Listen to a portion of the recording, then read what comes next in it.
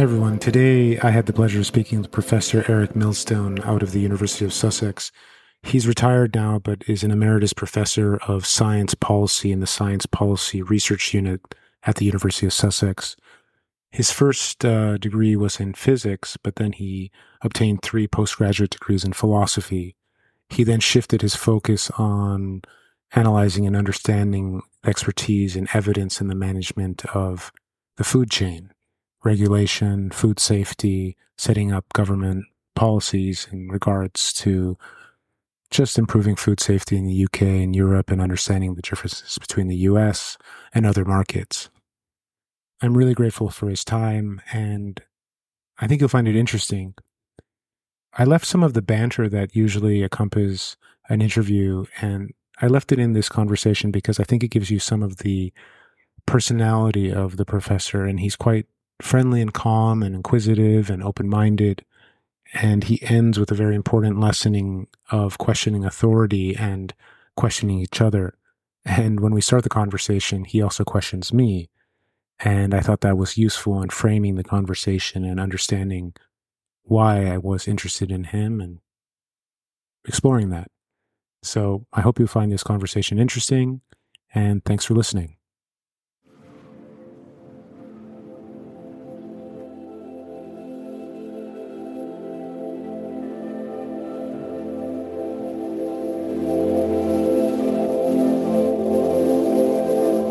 Hi, good evening. Professor Millstone, can you hear me? I can hear you. Can you hear me? Fantastic. Professor, we don't need the video if you don't. You can leave it on, or I usually just do audio. Great. Thank you. Thanks for being so punctual, actually. You were actually 5 minutes early, and I got an alert on my phone. Professor Millstone, thanks so much for meeting me. Sorry, you can call me Erik. Erik? Perfect. Well, why don't we just dive in? I was reading a lot of it. No, before we do, Sure. a couple of questions from my part. What are you trying to achieve on this occasion? I have no agenda, just was interested in some of your work, and I like interviewing toxicologists and environmental scientists and people in the food industry. I have a background in chemical science, and I used to run a company that made surfactants. I then owned a brewery and a food industry, industrial products. So I'm just interested in the sector of food, regulatory science, and just the intersection between science and regulation, food safety. I live in Hawaii. Food independence is a huge issue for us. You know, we try to generate as much food as possible. I have a lot of friends who are in regenerative farming and kind of natural non-GMO movements. Hawaii passed a lot of regulations against GMO seeds and things. Hawaii obviously has a history of toxic farming. And I didn't know that. Yeah, especially with the if there's an island, Lanai, which is owned actually by the billionaire Larry Ellison, and that was destroyed basically by the Dole plantation. Pineapple, as wonderful it is, they use plastic coverings, and they didn't care about the waste of the plastic. So just no agenda, just interested in your background. I'm sorry. Forgive me, Robert. I'm skeptical about the claim that anybody has no agenda. I mean, you've indicated some of your interests, and you've indicated some of your perspectives on that, on those interests. So, you may well be interested to hear what I've got to say, but presumably you've got some idea of the topics you want to cover and those that you don't. No, I'm actually very interested in here. We can free flow. You can talk about anything you want. I was reading some of your papers. One of the ones that was most interesting and I never thought about was Iran. You wrote this. Yeah, and I don't know anything about Iran. We could talk about that. I'm curious about mad cow disease. My father is Bermudian, so Brexit has had some effect on my family. I'm curious about the regulations there. Yeah, really. I'm also okay. So you are giving me an indication of the issues you're particularly keen to discuss. So that's helpful. So I'm not entirely in the dark as to where we're going. Yeah. Did you have any other questions, Erik? Yes, I guess I do. So, what are you planning to do with this recording? Once I record it, I would edit out any sections. I would send you a draft, transcribe it, and then send you a draft for review. And if there's anything you don't like or want to add, we can always add that. And, I maybe 1,000 people listen to this if we're lucky, and maybe generate some questions. I try to be as open-minded as possible.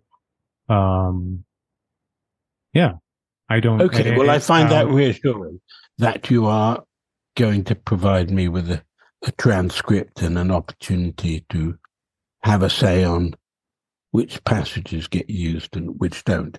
I mean, this has an impact on how I frame my comments. So it would also, I guess, it would also help me to give me some idea of the audience to whom, I mean, who might see this, take a look at it. I've been interviewing a lot of people in the farming community, and that might be interesting for them to hear someone at kind of a policy level, right? I have other friends who work in Hawaii at the policy level in agriculture, and there's definitely an interaction between corporate interests and non-corporate interests. So that's always interesting. Yep. I'm very particularly interested just at a personal level, and I think other people are living in the US. There's just a different level of food quality than maybe in Europe. And it's just fascinating because I go to Europe sometimes once a year and I'll eat all the bread I can and nothing happens and I lose weight. And here in the US, I have to just basically stay away from gluten and just flour. And I don't know if it's glyphosate or other, toxins and who knows what it is. Right. So I'm interested in talking to an expert. I read some quotes from you that seemed interesting. I just, people who are, I would say my audience is non-specifically specialists. I'm sure your people who read your papers are toxicologists and environmental scientists and maybe people in policy. So I think it's interesting to have I'm interested. So, but we're trying to communicate with a non-specialist audience. Correct. But sometimes having a level of, specificity is actually quite encouraging for people to further. Yeah, but we shouldn't be using vocabulary that lead them mystified. No, and if there's any words that I'm not familiar with, I'll just ask you for explanation. Okay. And what sort of duration do you want this to run? As much time as you have. I'm very grateful for your time. Usually they last about an hour and the people get tired and we, either do another one or just, you know what I mean? Well, I'm chronically tired. I mean, I'm hopeless. I'm in my late 70s and I haven't stopped working yet. And I mean, I'm retired in the sense that I'm not getting paid for what I do, but I keep doing it. No. Well, that's good. I mean, my grandparents lived, my grandfather who was in the food industry as well, and produced industrial yeasts for cheese making, was active until 95. So I think work is good and healthy, and I hope to keep working as long as I can. So again, very grateful for your time. But you may be familiar with what's his name? Jackson Brown has a song, Running on Empty. You may not be familiar with it. Well, I hope we can encourage you with the fact that people are reading your work, and maybe that gives you, energy to keep going and keep producing content. Well, that's kind of you to say, sir. But I don't have the stamina I used to have, so I'll see how I'm getting on. Great. Well, if you get tired, we can just end it and just, So. Okay. Any other questions, Professor? Not that I can think of. Though, I guess another observation. Though, if I use a word that sounds unfamiliar to Americans and sort of archaic English, just point that out, and I'll try and rephrase it. Great. No, I think people are lucid and can understand, the Queen's English. So, no need to translate, hopefully. But maybe we can start, Professor Millstone. Thank you again for meeting with me. But what first drew you to food science and science policy and agriculture and regulation. I think you had a degree in philosophy, or three of them, I understand, in physics. So maybe you can just walk us all the way back to what drew you to this topic of interest. It was entirely accidental. As you indicated, I did a first degree in physics, but while doing physics, accidentally I succumbed to a very severe attack of philosophy. And I did indeed do 3 postgraduate degrees in philosophy. And then in 1973, I was appointed to a post at the University of Sussex in England to teach the history and philosophy of science. But while I was a graduate student in philosophy, I'd been introduced by an American friend of mine, he was also a philosophy graduate student at the University in London. He was from Southern California, but he was an avid reader of and introduced me to the New York Review of Books, and I found it a very interesting publication. So I used to buy every issue as it came out, and then in March 1974, I read an article that changed my life.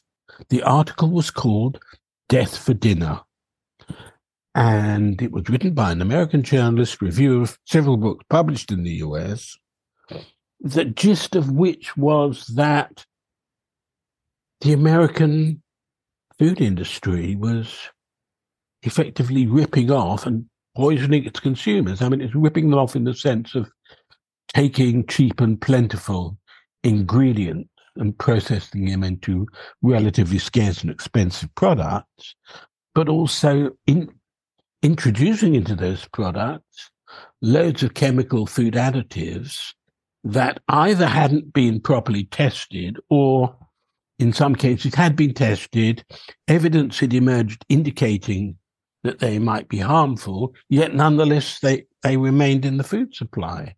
And at the time, actually, the article said, and I checked this, I think it was correct at the time, that life expectancy in the US was then falling. Adult life expectancy in the US was then falling. And that really shocked me. And I don't know what came over me, but I did something I'd never done before. I took a copy of the article and I dug around to find out which office in which department of which ministry of the British government dealt with the food safety issues. And I found it was in the Ministry of Agriculture, Fisheries and Food. And I sent them a copy of the article and asked them if I could have a conversation with them about it. Essentially, I was interested to ask, is the same true in Britain? And I was eventually offered an appointment. But when I showed up in good time for the appointment, I was kept waiting in an anteroom for an hour and a half or 2 hours. And I was expecting to meet 1 or 2 people, and they would say, "Oh, don't worry, that's only in the US. Everything's fine here." Instead, I was summoned into a room, and I think there were, I can't remember precisely, whether it was 7 or 9 people lined up behind a long table with a seat in front for the delinquent schoolboy, as it were, that I was supposed to sit on. And only the person in the middle spoke. And I paraphrase, but essentially he said, "Go away, little man, and get your nose out of get a nose out of our business." And I mean, I assumed if it was a reassuring narrative to tell, he'd have told it. And I sort of stumbled out into the street outside and sat down in a coffee shop and got myself a drink. And I thought, if those people had a decent story to tell, they'd have told it. They've got something to hide. I'm going to dig into this. And I started digging. And for the first 5 or so years, all the information I could find then was from the USA. Nobody in the UK was looking at those issues at all. And interestingly enough, back then in the mid-1970s, US food standards were higher than those in the UK or in Europe. Things have changed a great deal since then, and we can talk about how and why they've changed. But I was just reading all kinds of stuff about food policy. And the more I read, the more problems I uncovered. And so that was 74. And I worked away on my own for 10 years. But then I tried to get contracts to write books about the food system, and I couldn't find a publisher that was remotely interested. But somebody on the editorial team of the London-based publication New Scientist heard that I had something interesting to say about food and chemical safety, and they asked me to write, I think, 2,500 words, which I duly did. And I didn't hear from them a while, and I phoned them up and said, "Did you get my piece?"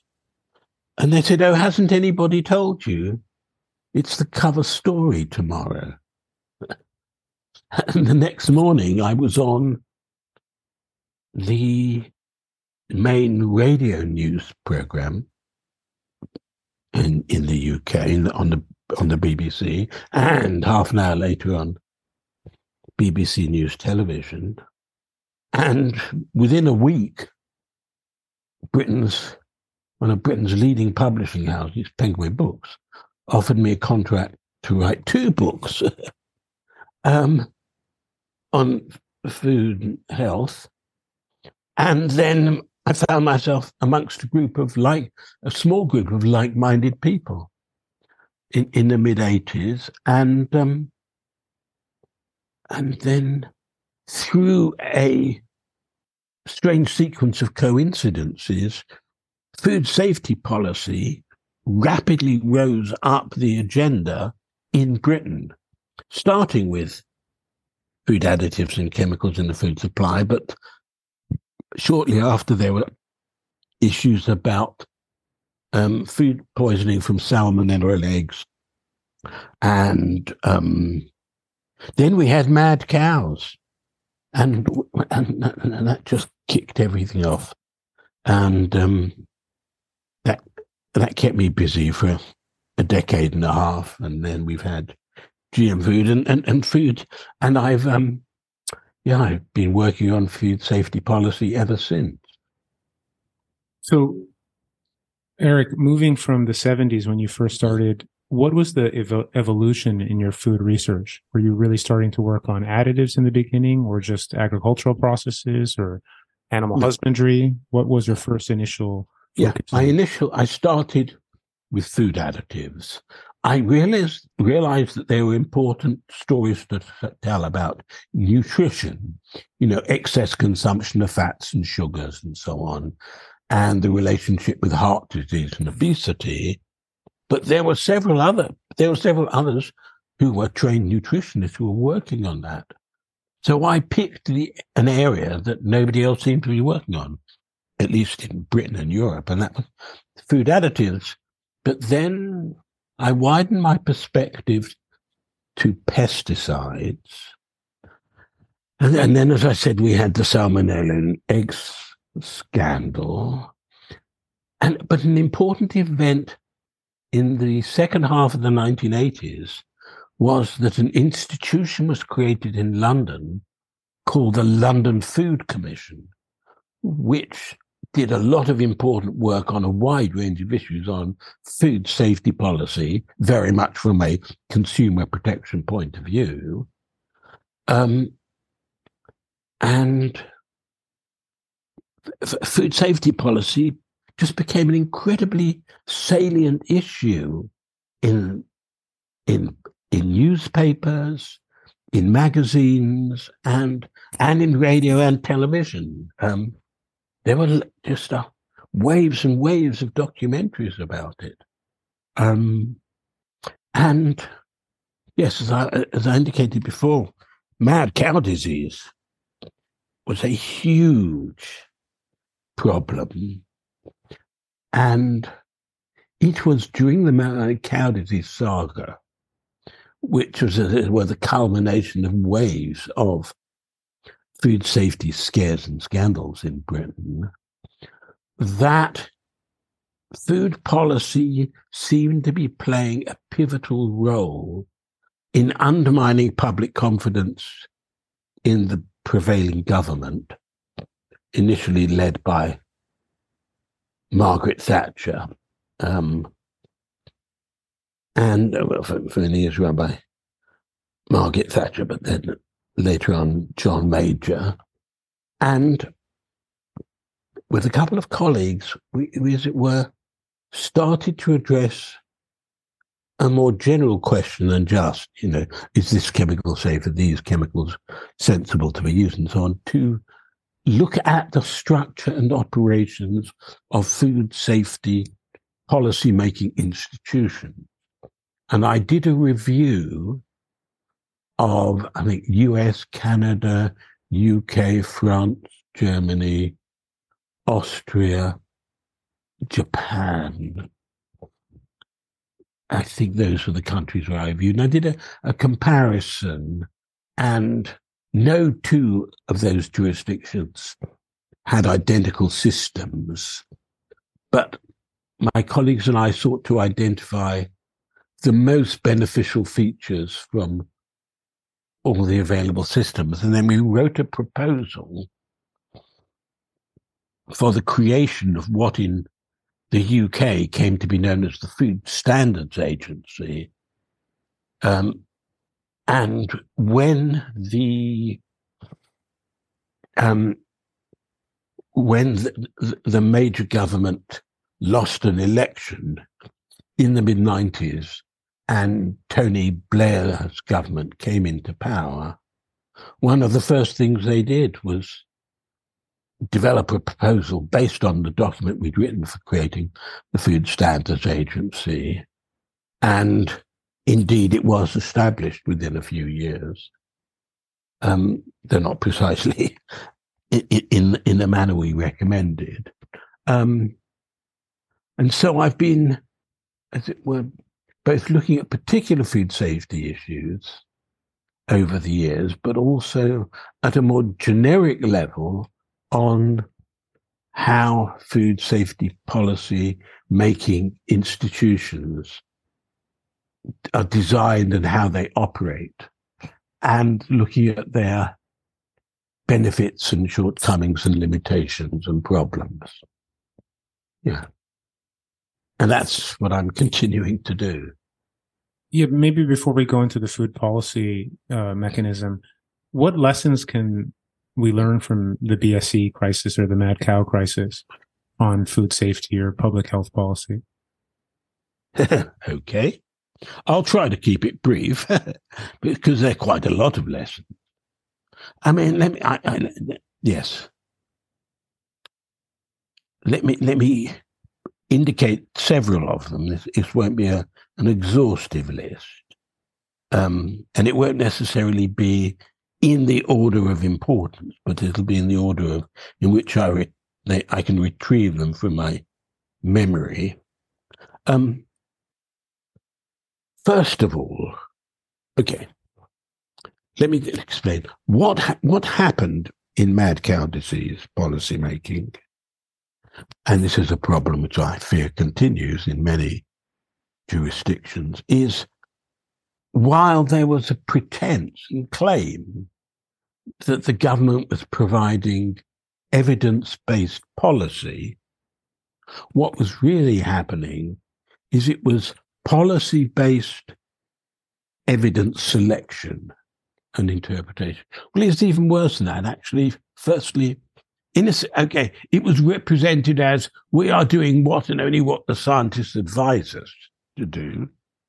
But in practice, behind the scenes, the government, ministers and officials were carefully selecting as their expert advisors those that they could be confident would give them the advice that they've already decided they want to receive.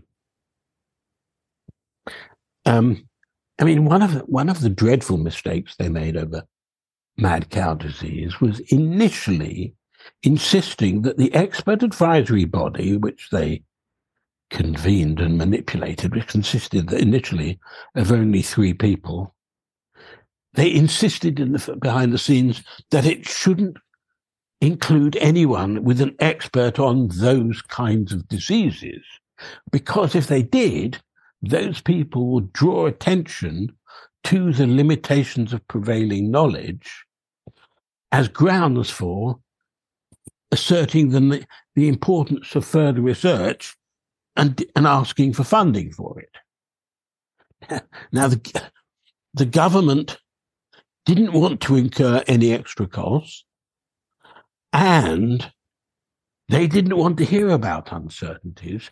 They wanted, essentially, what ministers decided is what we have to do is reassure the public. So we have to persuade the public that British beef is perfectly safe, even though cattle are falling down with this dreadful brain disease. So they didn't really ever ask the question, is it safe, and can we be sure that eating beef or drinking milk from animals that have suffered from mad cow disease? They assumed that it was really safe, and the job was to reassure the public that it was safe. So that was one of the first mistakes, which was not asking people, not seeking the advice of people with the real relevant expertise, choosing people as experts who they could be relied upon to give the advice they've already decided they want to receive. And they made a point of not investigating the possible risk. So they created incentives for scientific studies not to be done. And then whenever reputable scientists drew attention to potential problems, the government just trashed them and called them fools and rogues and incompetents. I mean, it was dreadful. Initially,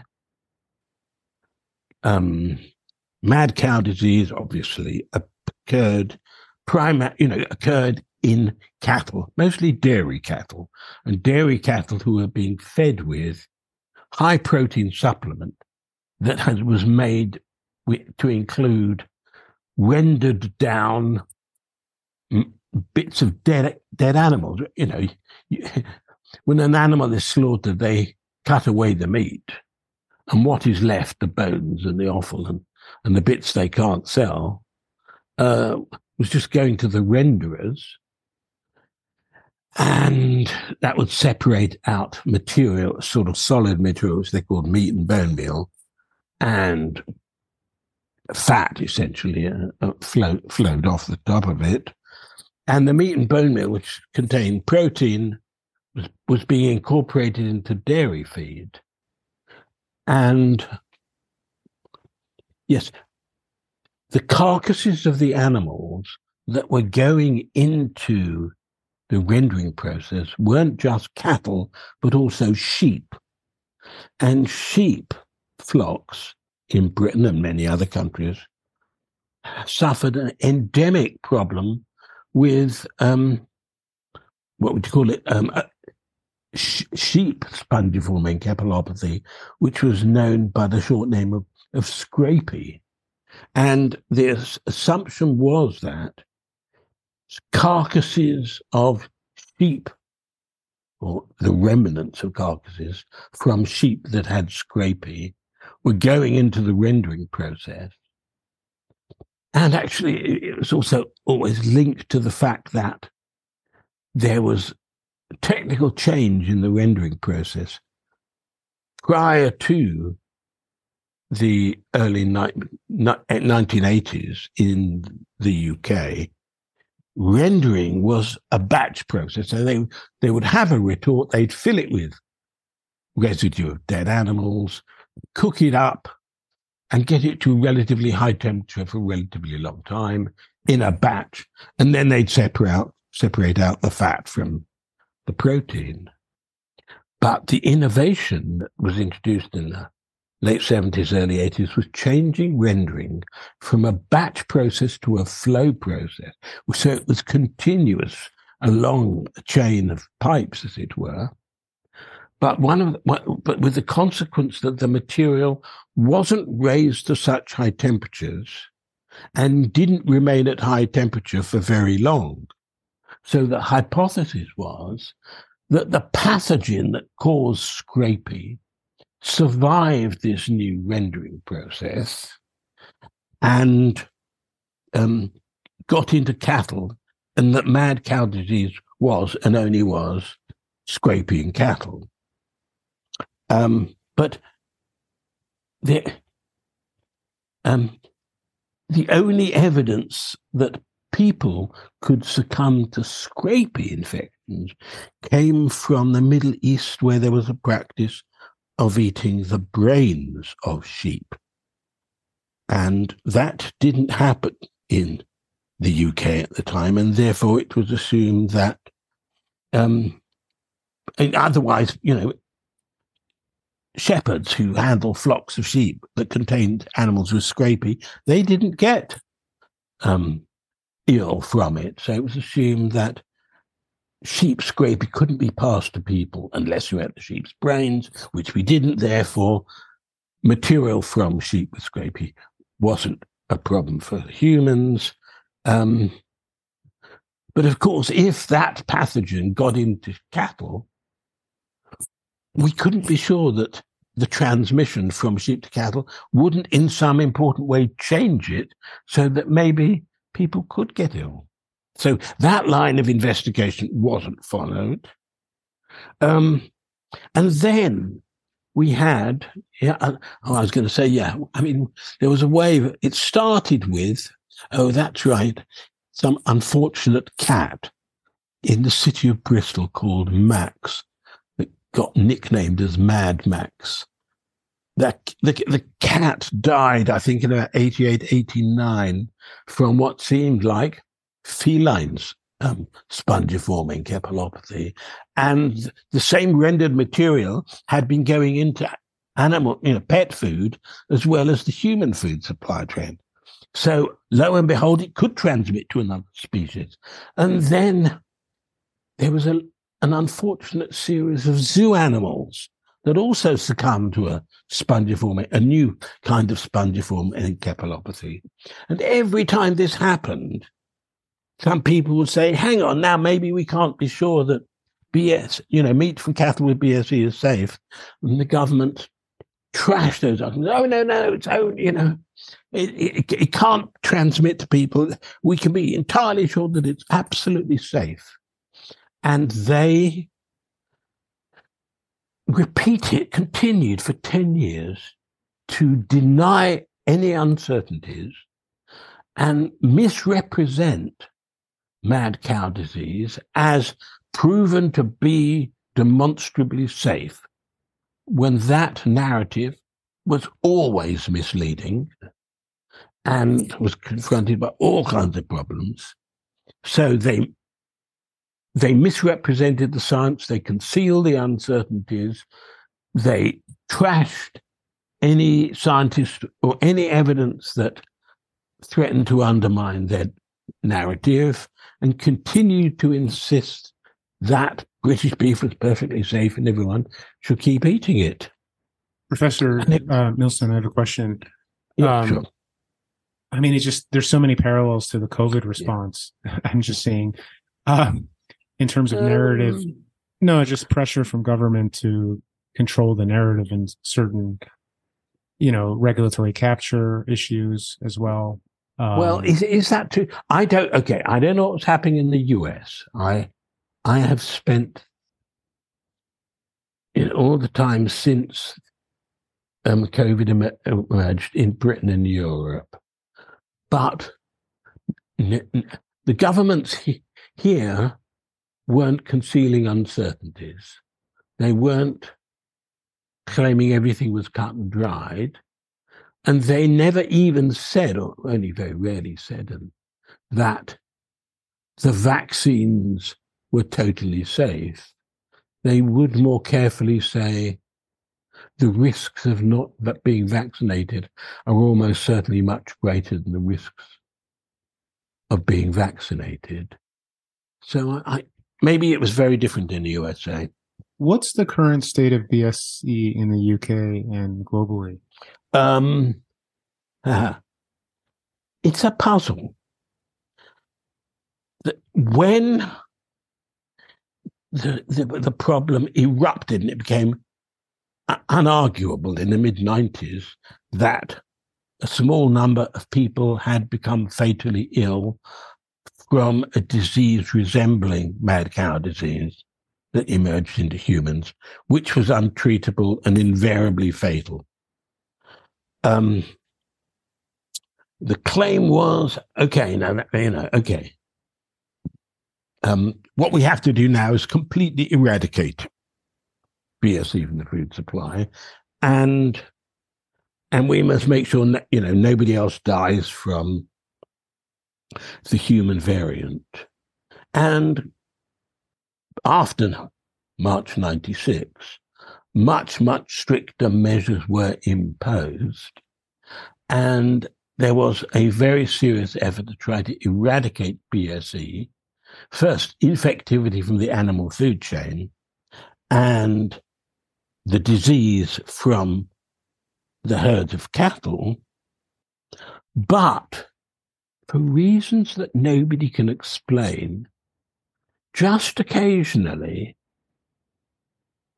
a case of BSE in cattle occurs, and not just in Britain, and even not particularly in Britain, but around the world in several different places. And it's as if, the pathogen, which began in the UK and spread further and wide, has been substantially restricted, and British and European beef is massively safer than it was between 85 and 96. But there's still a small residue of it that pops up occasionally in circumstances which nobody's yet managed to explain. Was the response to regulate the rendering of those animal fats? Or how did they control culling animal populations? Yeah. Actually, initially, Britain didn't ban the rendered material, but they were pushed into it by other members of the European Union, and we had to have a European-wide response. Oh, and especially when cases of BSE started appearing in continental Europe, and then it is no longer lawful in Europe and the UK to feed meat and bone meal to ruminants, that's cattle or sheep, or for that matter, goats. So yeah, it is banned, which actually leaves the slaughterhouses with the problem of how to dispose of the material, but it usually ends up in incinerators and landfill. What was, maybe we can talk about regulatory capture now. I'm just curious what role that has in the UK or in the US or Europe or Japan in terms of where the meat industry, how are they responding to the mad cow disease? Yes. If I may, Robert, can we just clarify the concept of regulatory capture in case anyone's not familiar with it? I understand regulatory capture to be situation in which representatives of the industry that the regulators are created to regulate are actually not just influential, but dominant in the institutions set to regulate them. So they, as it were, like the thieves running the police force, as it were. Correct, yeah. Okay. Or what's the old English expression? The poacher turned gamekeeper, or controls the gamekeeper. I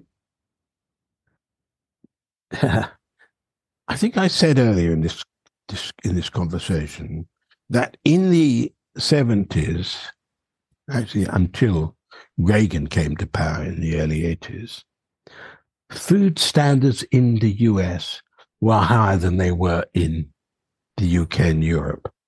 I often argued, pointed to chemicals banned in the US but still permitted in the UK and Europe, and said that this just isn't good enough. And I think that was because the food industry and the farming interests were massively dominant in UK and UK policy-making institutions and those of other European governments. And that, I think, was true to an even greater extent than was the case in America.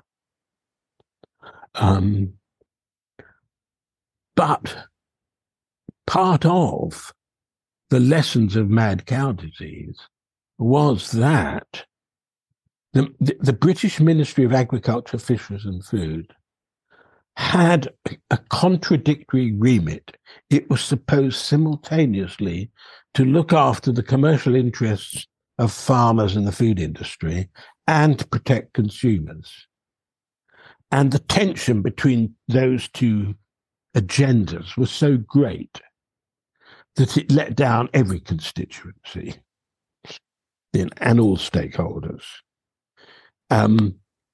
And when the Food Standards Agency was set up, and subsequently the European Food Safety Authority, they were supposed to both be independent of ministers, or in the case of the European institutions, of the European Commission, and also independent of the industry and the firms, the corporations whose products they were set to regulate.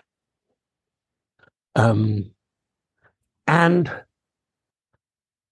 that was an abrupt shift. I think the denouement, as it were, of the mad cow disease saga was a watershed in UK and European food safety policy making institutions, and institutions were reformed, and quite significantly reformed in the first place. And food safety standards in Europe did, and that Europe and the UK, did rise, while in the US, they continued on a process of decline that began in the early 80s, when Reagan was president. Initially when Reagan came into power, the leftovers from the previous Democratic administration was that a chemical used in the food supply could be and should be banned if there was evidence that it might cause cancer in laboratory animals or in bacterial culture tests. And then the Reagan administration said, no, it's not good enough that it has to be, it's not enough for it to be cause cancer in one species or one variety of laboratory animal. It has to cause cancer in two species or more, like both mice and rats, or mice and guinea pigs or something. Oh, and also cause mutations in bacteria cell culture tests.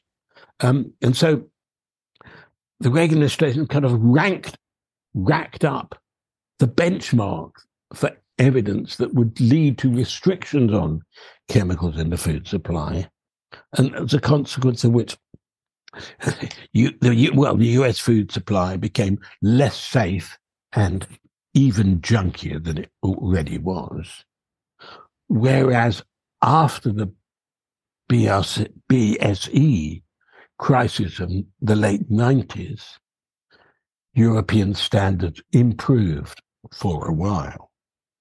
But part of what I have been examining and writing about, regretfully, is finding evidence that actually over the years since the British Food Standards Agency was set up and the European Food Safety Authority was set up, they too have progressively become captured by, subordinated to the industries they're set to regulate.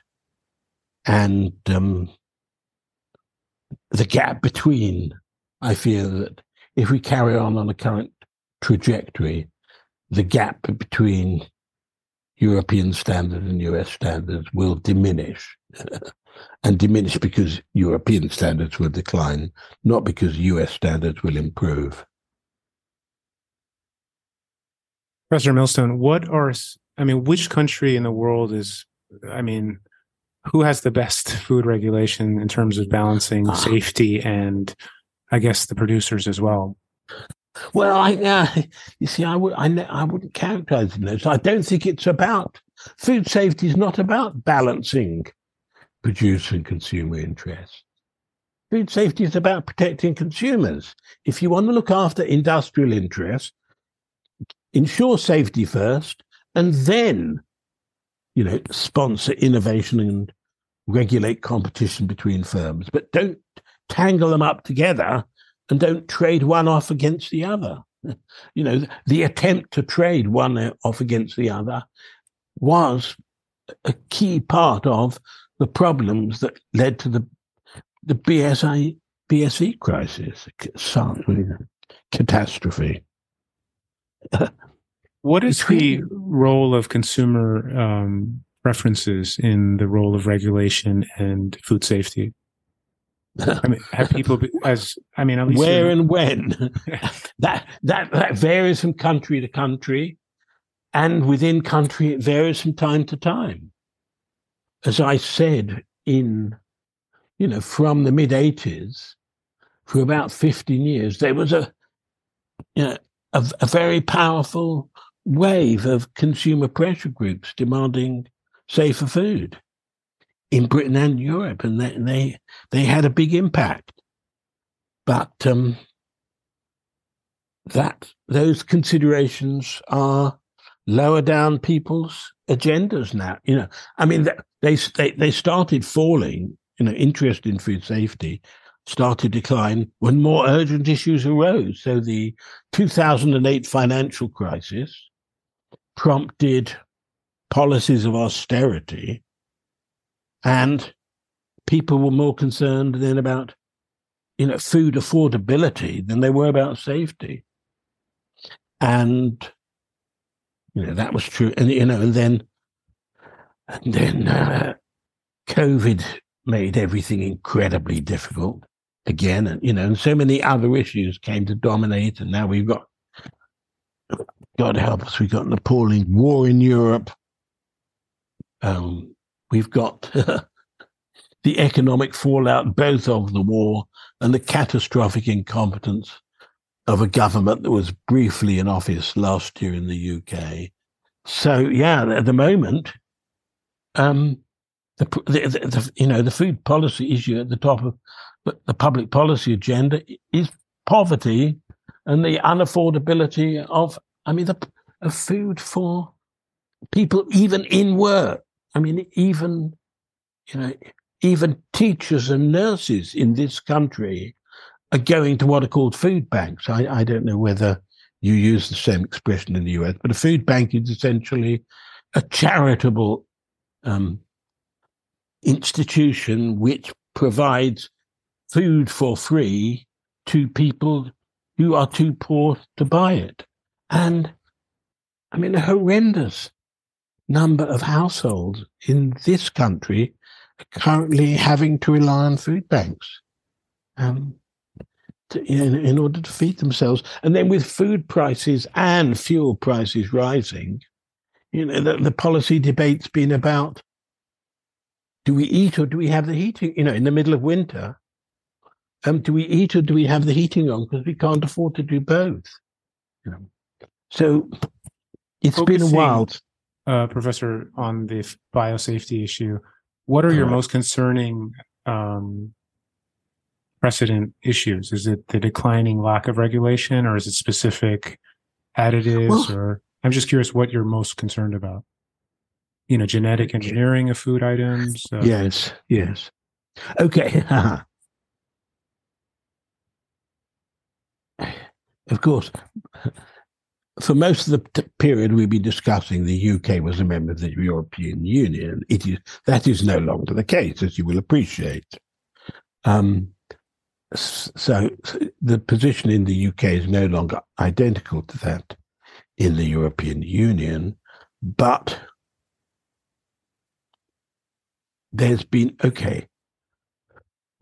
genetically modified foods were introduced in the USA in the 90s and were widely consumed. To my certain knowledge, I know that. Oh dear, can I?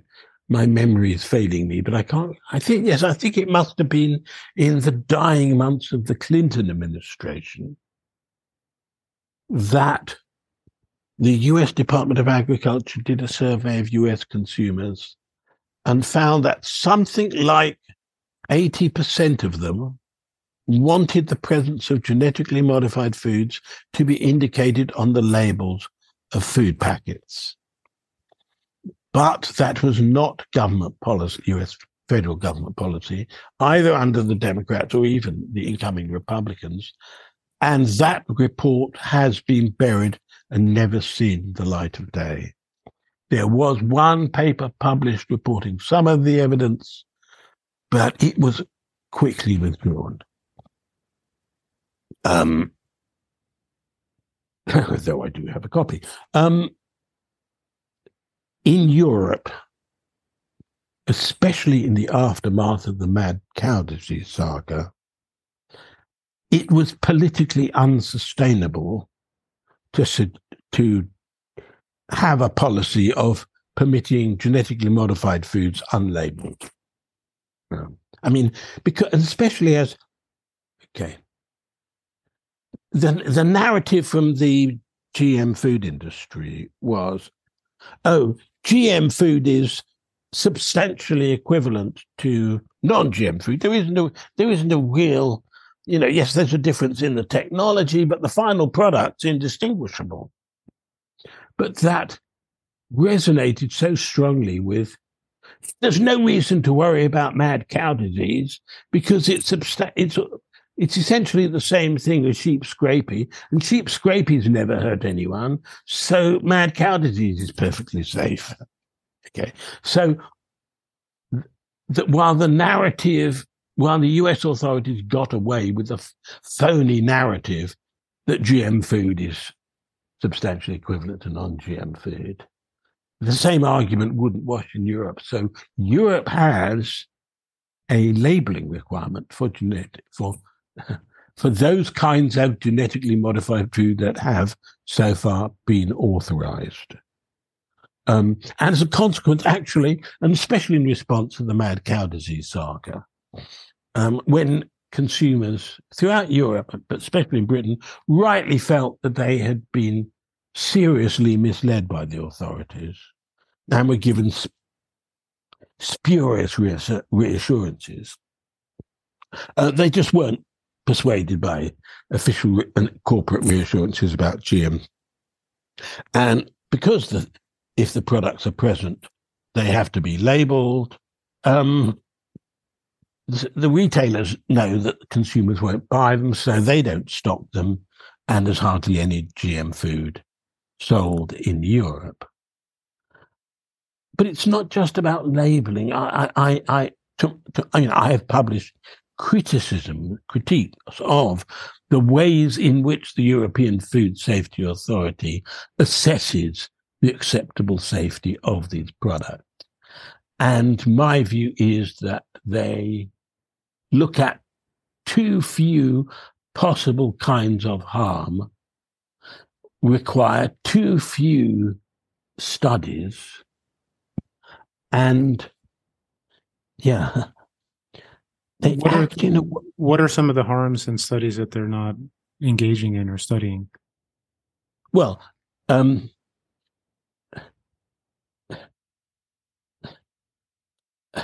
okay, let's take an example. One of the most widely used the most widely used herbicide in the world and in the US and in Europe is glyphosate. A lot of crops have been genetically modified so that. Okay, sorry. Let me just go back one second. Glyphosate is a very powerful herbicide. It will kill almost all green plants. But plants can be genetically modified so that they can tolerate glyphosate. And glyphosate is often sold under the brand name Roundup. And so soybeans that are tolerant of Roundup are called Roundup Ready soybeans. Okay. The tests that are conducted were on the modified beans, but on modified beans that haven't been sprayed with glyphosate. There is a pretense that the combination of Roundup Ready soybeans sprayed with glyphosate is only equal to, cannot be any worse than, the possible risks of the beans on their own and the herbicide on their own. Now, that's not an empirical finding. That's an optimistic hypothesis, and a hypothesis that deserves to be tested. Is that or is that not true? We don't know because they don't do that test. Authorities have never required the test, and the only people who have tried to do tests of that sort have been critics of the GM industry. They've produced evidence suggesting that the crop treated with the herbicide is more harmful to laboratory animals than either the crop or the herbicide on their own, or even the sum of the two. But those findings have been trashed as unreliable because, there were imperfections in those studies. But of course, there are imperfections in all studies.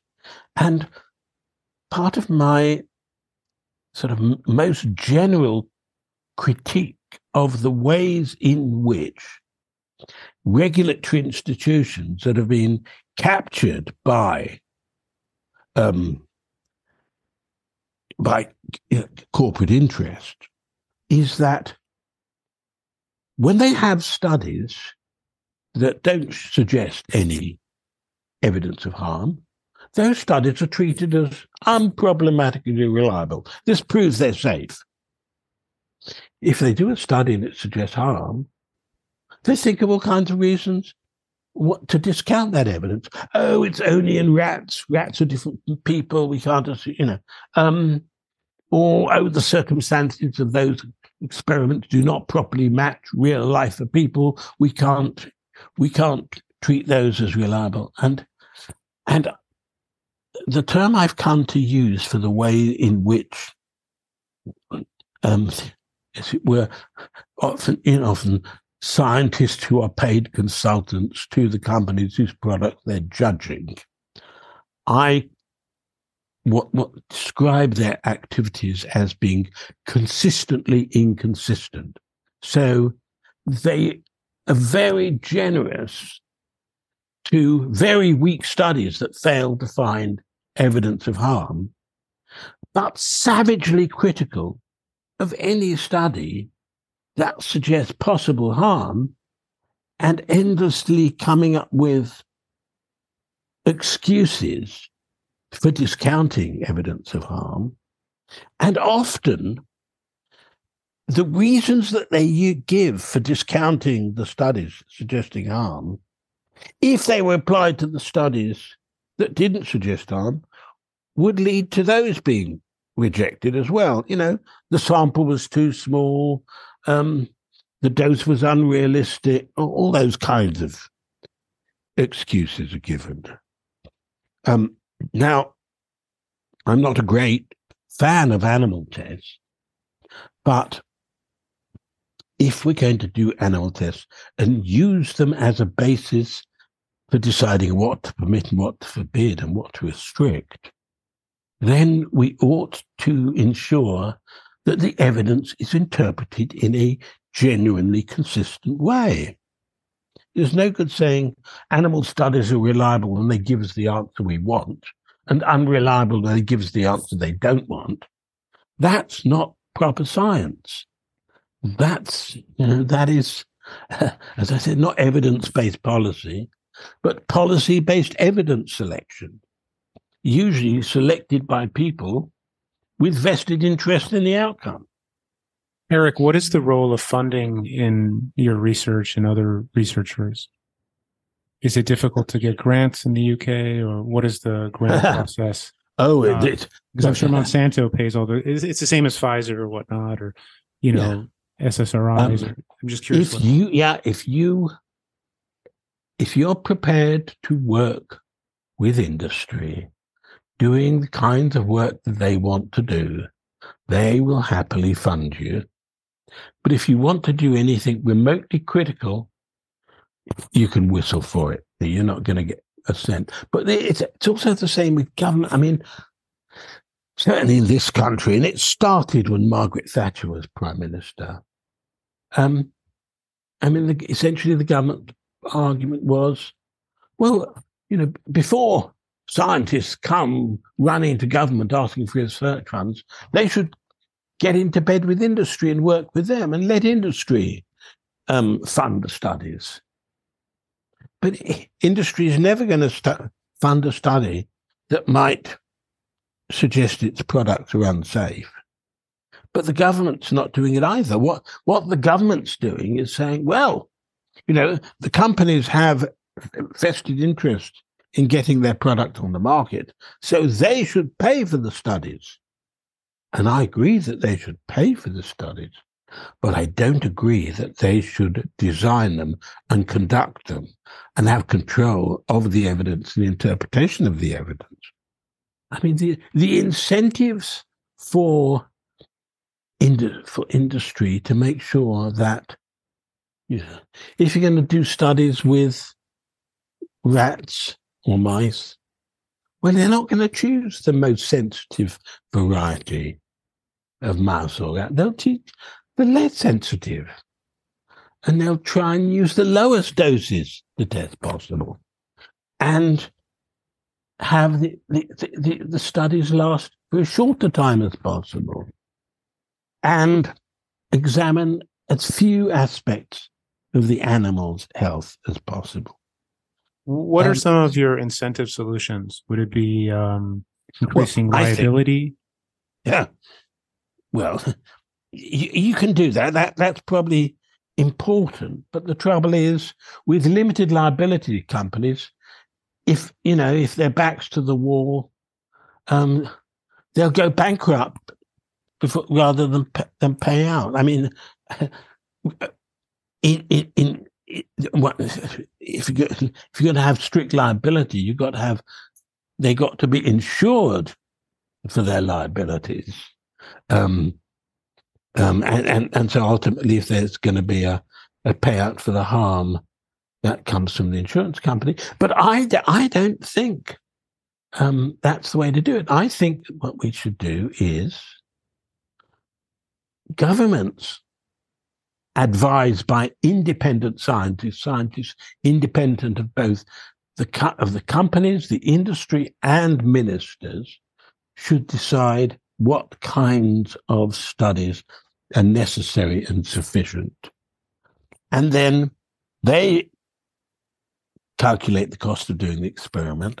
And then if the company wants its product tested so that they can use the results to get on the market, they should pay for it. But the studies should be conducted by independent laboratories and independent experts. And the independent experts, they should have control over ensuring that all the evidence enters the public domain and that the results are interpreted in a consistent way that serves the interest of protecting public health rather than helping the commercial interests of companies. Maybe we can shift to Brexit and the new. Yes. I'm curious if you've had any effect or suggestion on the policy making of the new division between the EU and the UK. Yes. Well, after, maybe my friends and I, colleagues and I, were a bit late off the mark here, but once, there were a few of us were arguing before the Brexit referendum took place that Brexit would represent a serious threat to UK food security. But once the referendum result emerged, then the interest in our arguments grew.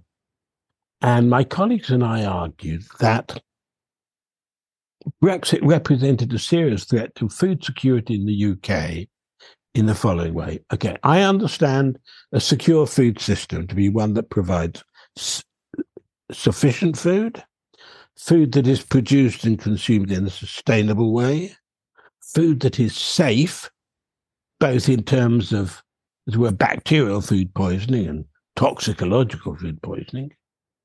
It should be nutritious, so, not too much fat and sugar and lots of vitamins and minerals and fiber and so on. And it also should be affordable, accessible and affordable. So for me, there are at least those 5 key aspects of food security. And my colleagues and I argued passionately that Brexit threatened UK food security in all those 5 respects. And I'm prepared to say to a US audience that one of our concerns was that food products that can lawfully be produced and sold in the US that are not considered acceptably safe in the UK and Europe could end up coming into the UK if there was the free trade deal between the UK and the US, which was acceptable to the US Congress. In particular, okay, can I pick on 2 aspects of US food supply where I think it is far from acceptably safe? Of course, yes. One is, acute food poisoning is caused typically by bacteria, things like Salmonella, Listeria, botulism, and Campylobacter, and so on. In the USA,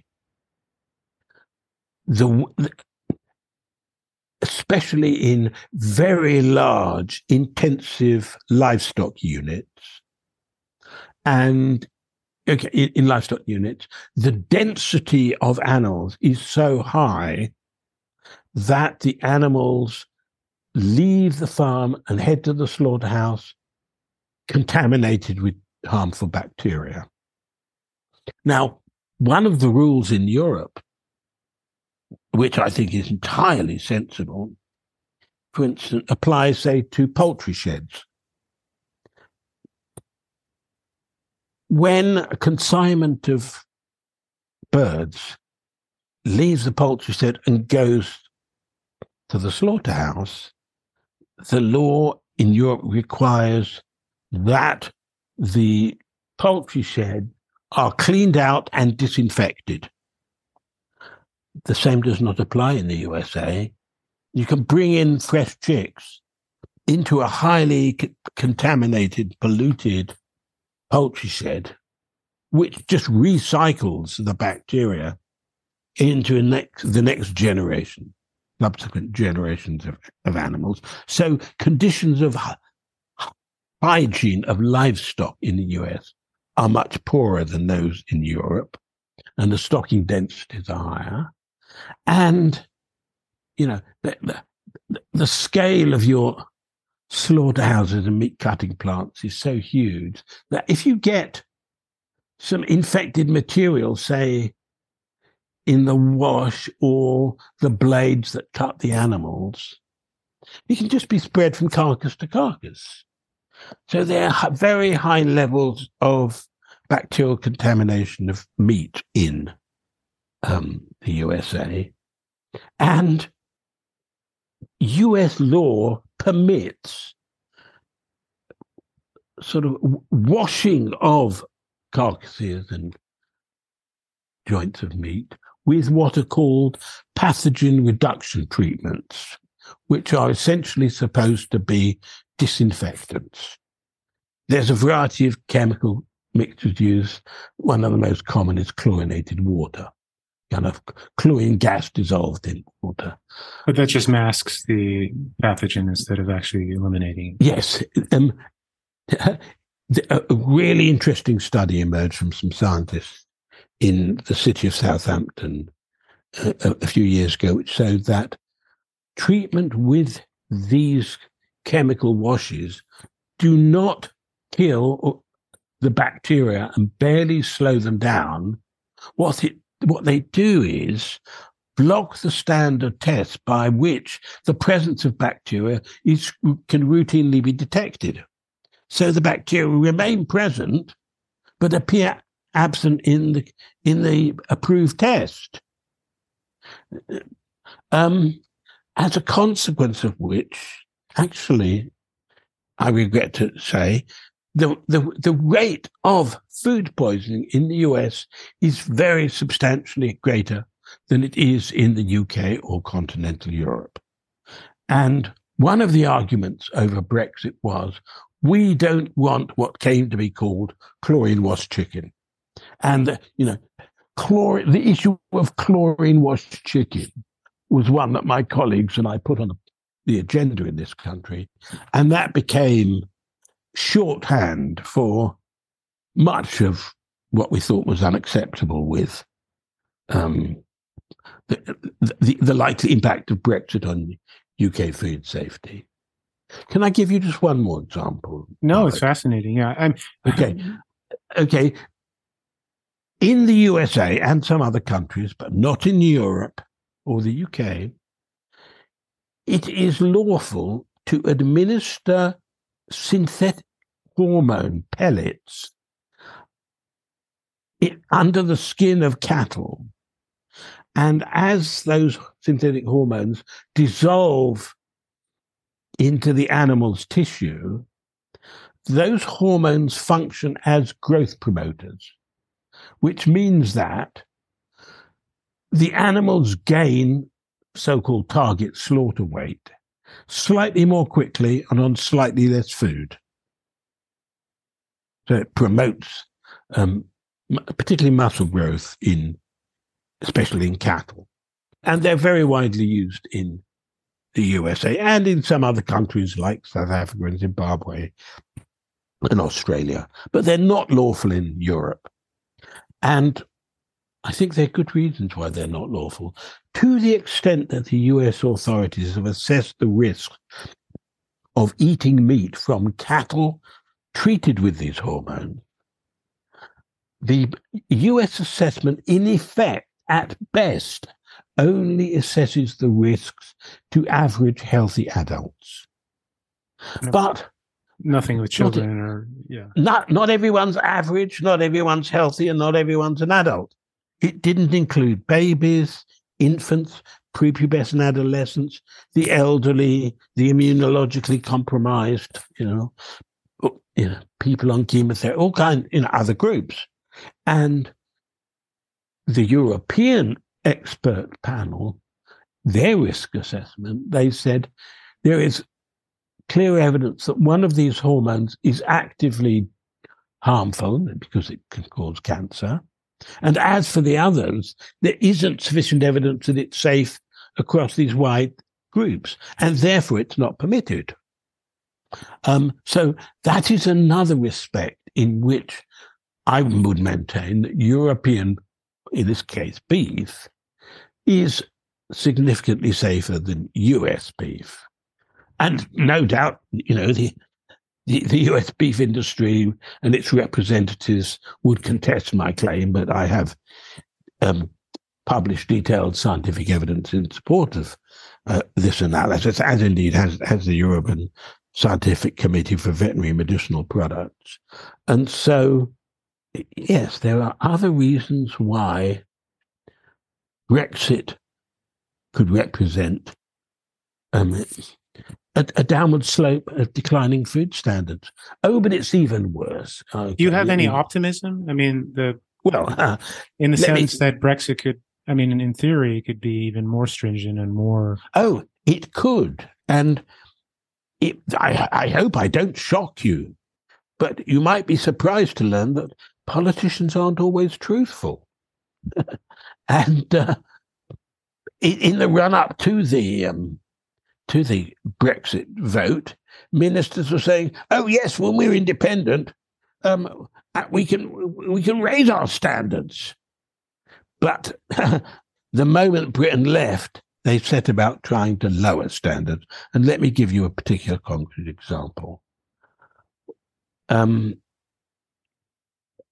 Last calendar year, so what was that, 2002, this country, the UK, had very briefly, for what was it, about 10 weeks or so, a government led by a hopelessly incompetent Prime Minister called Liz Truss, who one of the 10. Trashed the British economy to the tune of, I think it was £80 billion by adopting unfunded tax cuts. But the Minister for Industry introduced a panel called the Retained EU Law Bill, which states that, and it made it into law, got onto the statute book, and it specifies that all the regulations and protections, the rules and regulations that prevail in the UK by virtue of our prior membership of the EU will cease to apply on the 31st of December this year, unless the ministry responsible prepares replacement legislation and gets it through all the required stages in Parliament. And so it says, it was touted as, what's their slogan? Oh, a bonfire of red tape. We're going to free Britain's entrepreneurs from the dead hand of European regulation. But, it's like saying, from the 1st of January next year, you'll be able to sell any old crap without any listing, any knowledge, any labeling or anything. And so that would represent a complete catastrophe. Not just for food standards and environmental standards and vehicle safety standards, consumer product safety standards, and investor protections and employment protection. There's a whole gamut of regulation. And it has the makings of a total catastrophe. And where are we? We're in April.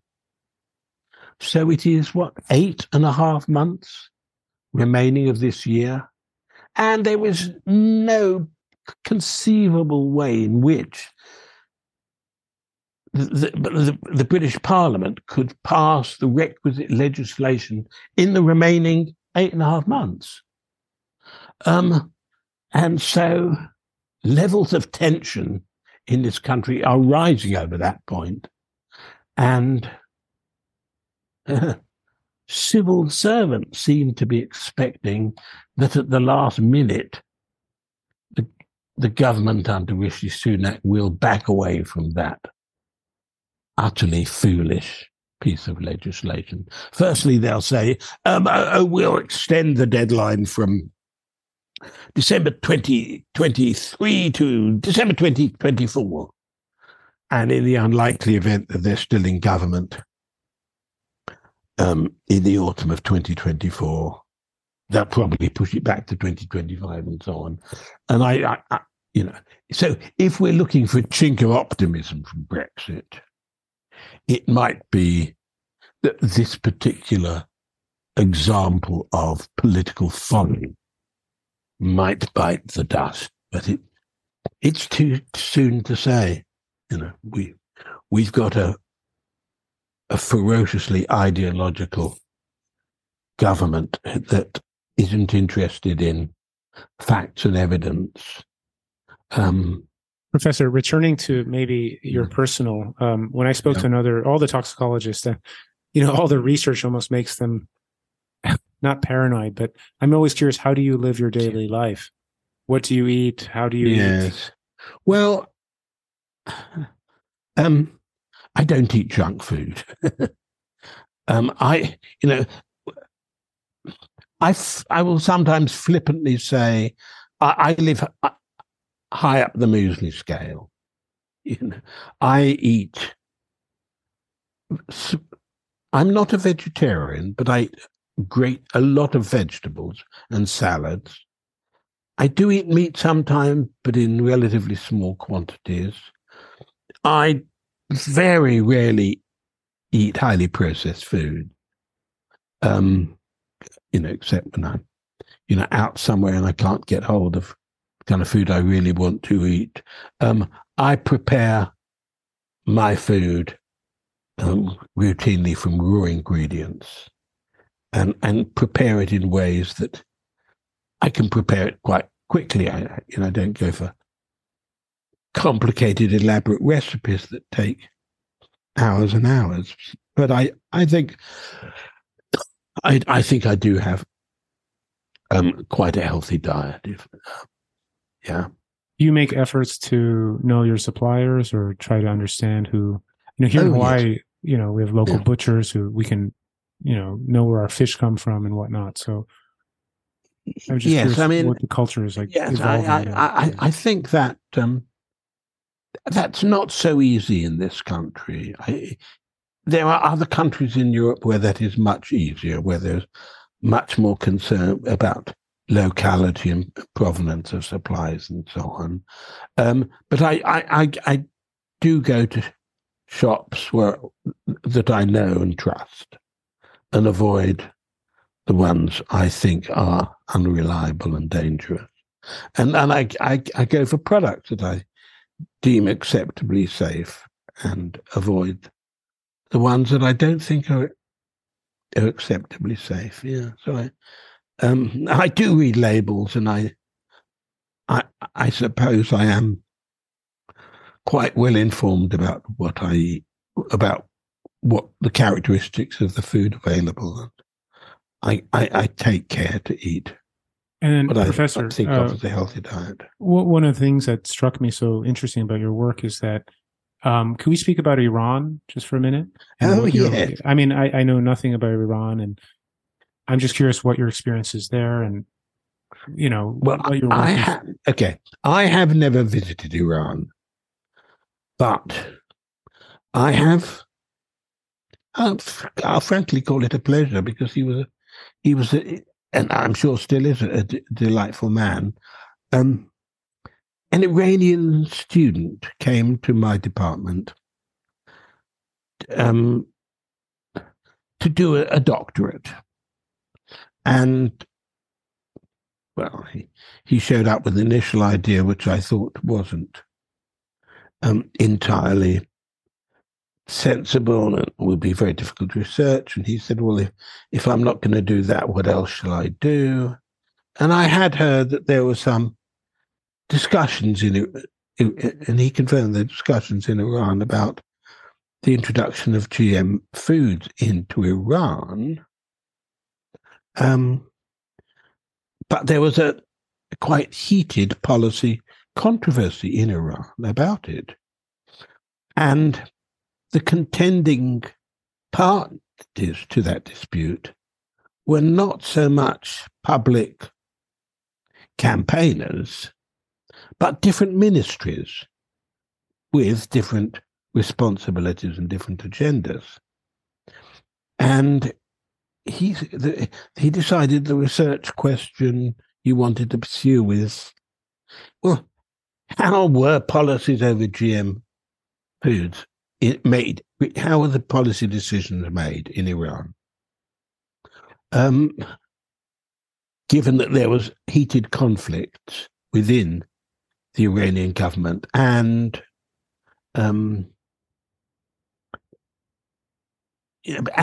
pretty much the whole process had gone on behind closed doors and there was no accountability. So what really happened? That was his question.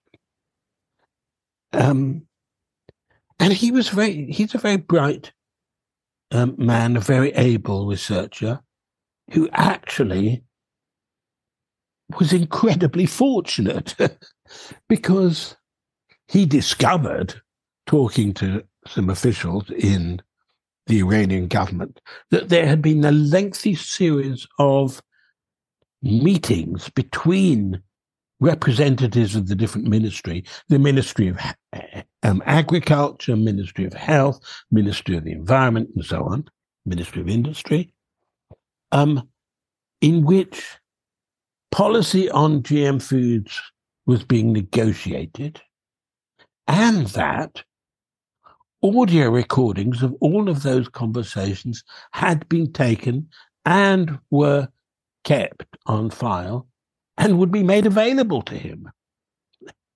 So he could document in exquisite detail the negotiating process whereby the decisions were reached. Okay, so here's a quiz question for you, Robert.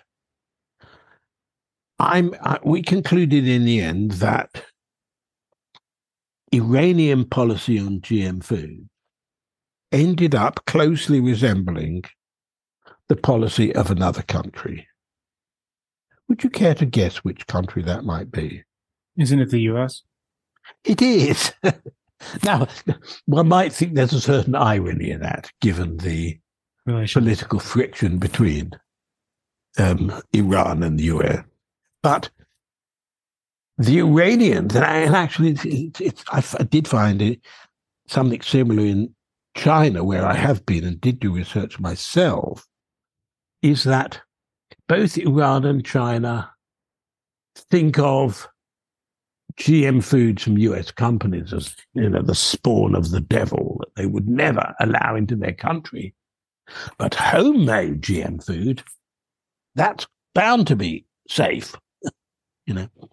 Yeah, the Chinese loathe Monsanto, but they like their own GM crops.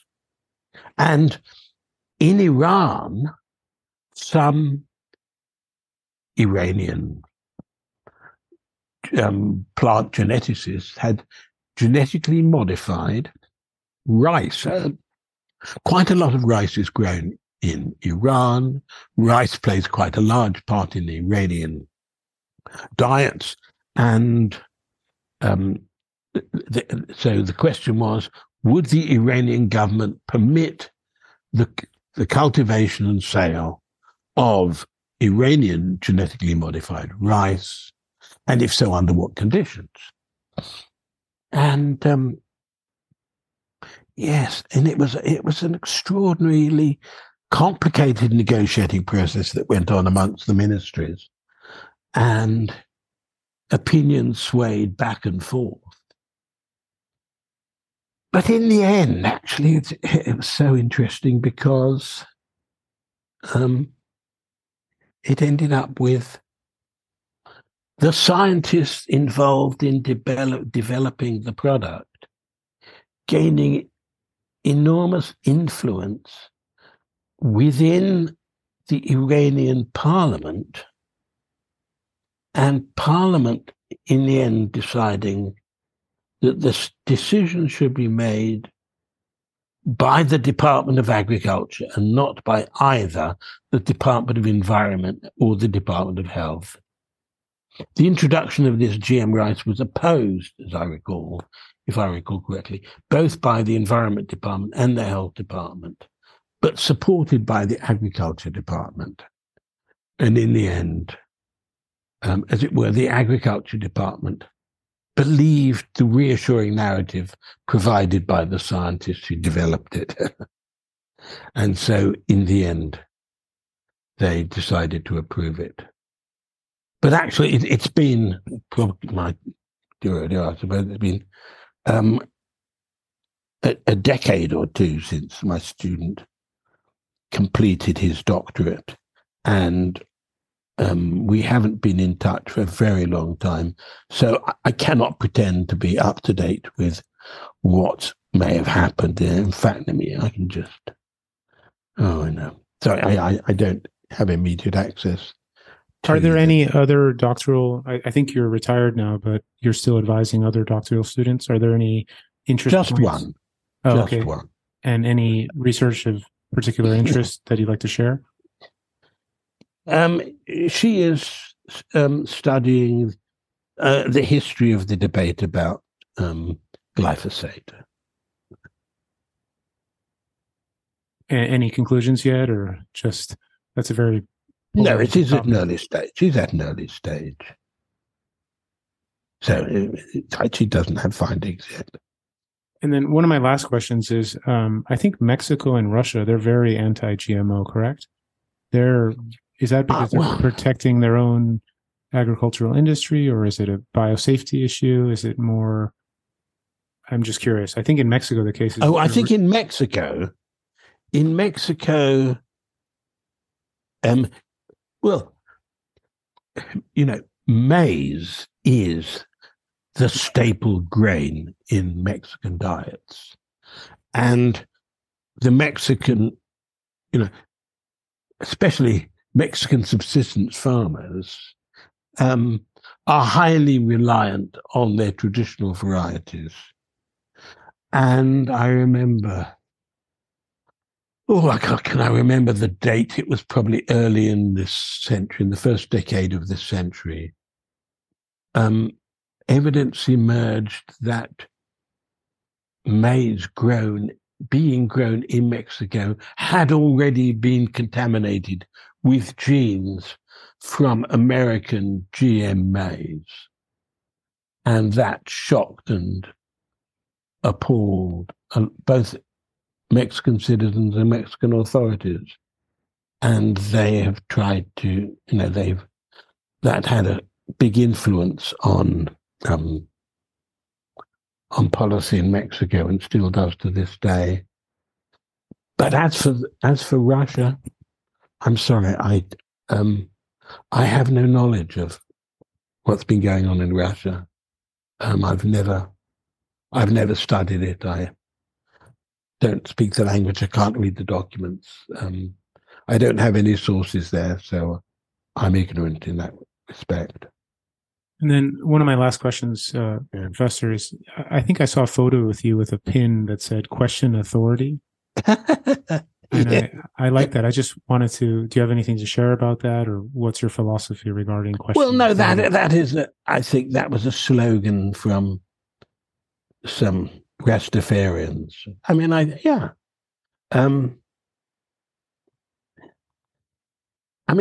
think it's sound advice.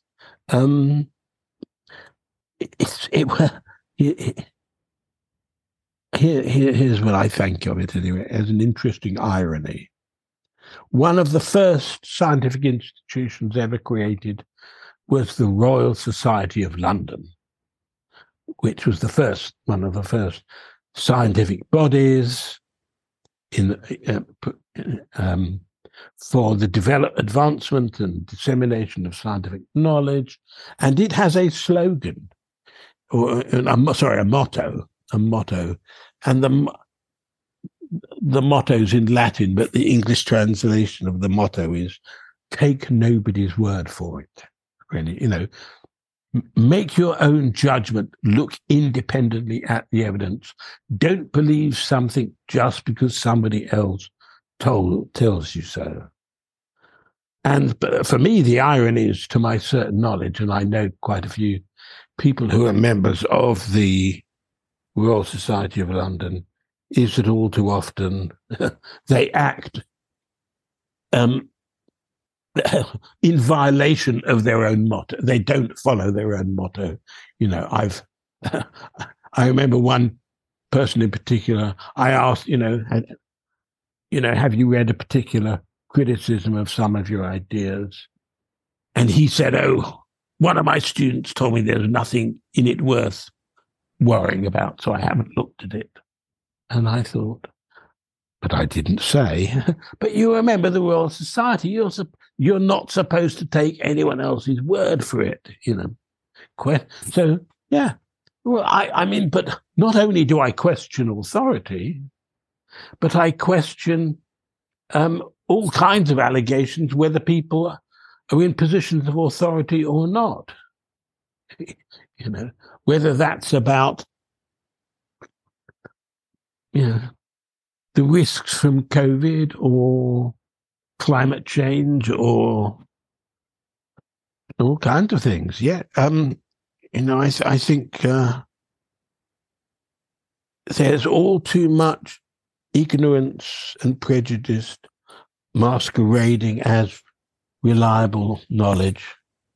And I've chosen to take my own path, and I try very hard not to pronounce on issues unless and until I think I know what I'm talking about. And so great. I question authority, or I question what people say, whether they're an authority or not. But let me just finish by saying that often those in authority have most to hide. Yeah, and that takes you back to your first meeting with those people at that table. In the ministry, indeed, it does, yes. Well, Professor, I really appreciate your time. And how can people get a hold of you if they have further questions? Or I know you're retired and probably don't want more, but... Well, I have an email address at the University of Sussex. But to be entirely frank, I struggle to cope with the rate at which emails come in as it is. But I do try and eventually get round to responding to people, but I don't always manage to do so promptly. Great. Well, I appreciate responding to mine. Professor, thank you so much. It's late. Okay. I really appreciate it. Okay. Thank you. Okay. Good to talk to you.